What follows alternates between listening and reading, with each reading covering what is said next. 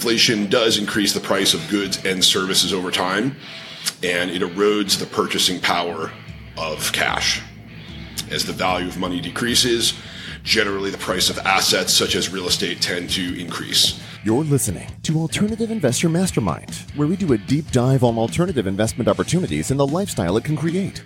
Join Jack Krupe as he presents actionable tips and tricks in doing passive real estate away from mainstream strategies. Go beyond the usual fix and flips and try less explored yet rewarding investing ventures. From multifamily properties, mobile homes to cryptocurrencies. Do not miss this opportunity to escape traditional assets and finally create wealth without Wall Street. Now your host, Jack. Hey everybody, welcome to another episode of the Alternative Investor Mastermind. Today we are going to talk about inflation. I've heard a lot of misconceptions about that inflation and what it's going to do to real estate market, especially the investment in syndication real estate market, because you really need to look at the real estate market into the submarkets, not just real estate as a whole. A lot of what I've heard is that, with the Fed fighting inflation, raising interest rates, it's going to hurt the economy and the stock market. And, it obviously does directly impact the costs of borrowing for both everyday purchases and, buying owner-occupied single-family homes for sure. So the question is, why should you still invest or look at investing in real estate and syndications when there's potentially a recession looming and, overall things seem kind of bleak? With the potential recession and clickbait and headlines, when you turn on the news, you'll just see, housing volumes are down, interest rates are rising, it's unaffordable. And some of those things may limit the single family housing market, but at the same time, some of those actually help multifamily. A lot of headlines about commercial real estate struggling, and absolutely on the office sector for sure, there's going to be a reset there. Had a conversation the other day that even some of the commercial office buildings that show 100% occupied, when you know internally what the company that occupies that space is going to do, they may be planning 12 or 18 months out to just vacate the entire space, hundreds of thousands or millions of square feet. So if you look at the data for a building and it says 100% occupied, it might be 50% occupied in 12 to 18 months because it's got a big corporate tenant that is just not going to default on the lease. So there's going to be a lot of pain in the commercial space for sure, but at the same time, that does not necessarily affect multifamily or self-storage or some of the other asset classes. So I want to talk a little bit more about inflation at a high level and then really go into some of the more specific niches that may actually be helped, or at a minimum, it's a good hedge against inflation and it's better than sitting in cash. So real estate is often been considered a good hedge against inflation. It's a leveraged, assuming you have fixed rate debt and reasonably conservative leverage. You're borrowing, and when there is inflation, when you have to pay that loan back, you're paying it back with essentially a lower price to dollar at that point. So you're getting the benefit of that. But inflation does increase the price of goods and services over time, and it erodes the purchasing power of cash. As the value of money decreases, generally the price of assets such as real estate tend to increase. Real world example of that is I was in Argentina last year, and they've had rampant inflation, 50% plus for really a generation. And they essentially price real estate in US dollars. So the price of property goes up 50% a year because, pretty much most major sellers are just kind of indexing to the US dollar, and they just raise their prices accordingly. Rent also goes up with inflation, especially with the multifamily kind of 1-year leases. It has the ability to adjust, and we've seen a lot of that. So a few reasons why multifamily and the syndicated real estate space is a great place to be regardless of inflation. Because the Fed is trying to reduce inflation, they've raised rates, and by doing that, they've made it harder for borrowers to afford to buy homes. Thus, the remaining pool of potential buyers have become renters, and there's a strong demand for rental apartments. And those that bought homes in the last 3 to 5 years did so with 30-year fixed rate debt. And 70% of the population either doesn't have a mortgage or is locked below 4%. I believe the breakdown is about 40% of people actually don't have mortgages. It's probably a lot of the baby boomers, but it does vary. And the remaining 30% have locked in below 4%. So there's a lot of people stuck in their homes, and we have a number. I have a lot of real estate broker, real estate agent friends, and actually a number of investors. In our funds are real estate professionals. Both on the agent side and or the landlord side. They're seeing just record low inventory. No one is selling unless they absolutely have to. So with this low inventory, there's not going to be as many renters buying houses in the next few years. They're not going to be able to find one, and the ones that are available are often still unaffordable. So higher interest rates make it much less affordable for potential first-time home buyers or renters to buy homes. The next question is, does it actually hurt investors? So if you've bought an investment property with fixed rate debt a few years ago, you're in a great spot. You've got low interest rates, and the real value of the debt is essentially decreasing because what you owe is fixed, you have a low rate, new people have higher rates. With inflation, the cost of dollars is actually decreasing. So when you ultimately pay back that loan, it's with dollars that are worth a lot less than they were when you purchase a property. Additionally, cash flowing real estate is providing a steady stream of rental income.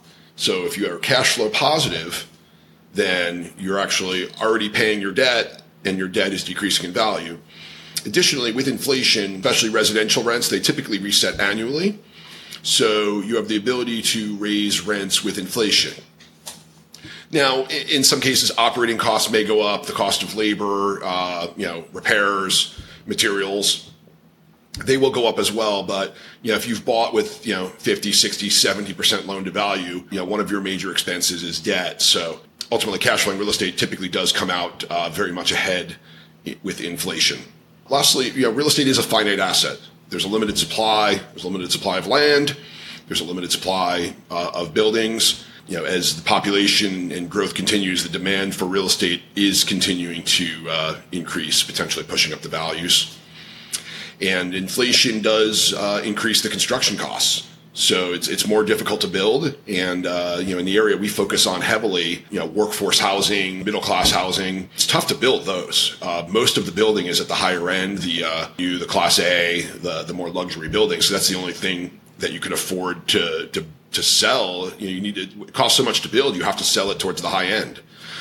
So that leaves a lot of room for the value add space. And that's where we play heavily. And there's a lot of content about that. So what does this mean in the real world? We're in over 40 deals, and we've seen this inflation play out across the portfolio, and that includes growth markets like Dallas, Phoenix, and stable markets like we're in a deal in Dayton, Ohio, we're in a deal in Indianapolis, Indiana. And across the board nationwide, we're seeing rents increase with inflation. There's been a few articles that, rents have peaked or that rents are starting to decline in certain markets. On the high end, I mean, that's certainly the stats are what the stats are, but it's important to look at the sub-market and the individual asset classes. And what we're seeing on the more I'll say affordable housing, workforce housing is probably the proper term, but, these are class B, class C plus type assets. There is just such a limited supply. And, when you have a newly renovated unit and a value add, the demand is high, rents are increasing. And, also just on lease turnover, there are properties where the prior owners just weren't aggressive at managing their rents. They didn't realize how much rents had went up, in the neighboring communities. And, often we're seeing 10 to 20% increase in rents just from a turnover and a renewal without having to renovate. And, tenants are willing to pay it in many cases because they look around to the neighboring communities and they're all a few $100s more a month anyway. So, the rent increases do get passed on. So we've had some pushback lately on sort of what returns should be. A lot of people have said, well, we can get 4.5% of the bank account, we get 5% with treasuries. Those that have been, spent the better part of the last 10, 20 years not receiving any interest rate at the bank, getting excited. Keep in mind inflation was at 9% last year. The most recent statistics showed that inflation dropped into the 4s. However, they play with these stats a lot. There's a website called Shadow Stats that tracks what inflation would be if they use the old way of calculating it, and it's significantly higher. So if you're making 4 to 5%, you're basically at best you're breaking even, but you're still probably losing money. if you're just getting 5%, it's really not enough. Most real estate syndication deals will pay, at the lowest 5%, but often up to 7 or 8% on a preferred return. And you're getting a percentage of the profits of the deals. So that's a significantly better hedge against inflation. You're getting both that cash flow, whether it's paid quarterly or, in some cases accrued for the first year or two, but you get paid that amount of money first, plus you're getting a percentage of profit. I think it's a significantly better hedge against inflation than just putting money into treasuries. So on a personal note, I'm recording this episode and about to fly to Hong Kong.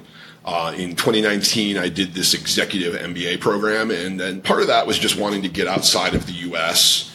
and just understand world economics a little better. Really excited to be there, and I know one of our professors is going to come back, and there's a seminar on Saturday, the day before graduation, that's just going to go through macroeconomics. So I'm excited to hear kind of more of a global perspective of things. I worry sometimes, the media bubble here, the clickbait, the headline grabbing. It's just going to be interesting from a perspective of, and this guy's a Columbia trained PhD in economics. So it's going to be just interesting to hear, a more global perspective on what's going on with inflation and the overall economy. So I'll report back on that in the coming weeks, and also probably do a little bonus points and miles episode, because I used some Chase points that I transferred to Korean Air, and I'm going to be flying Korean Air first class. So only on miles. I don't even have the money. I wouldn't spend $10,000 on a ticket for that. So, but those interested in points and miles, I'll probably have some pictures on Facebook and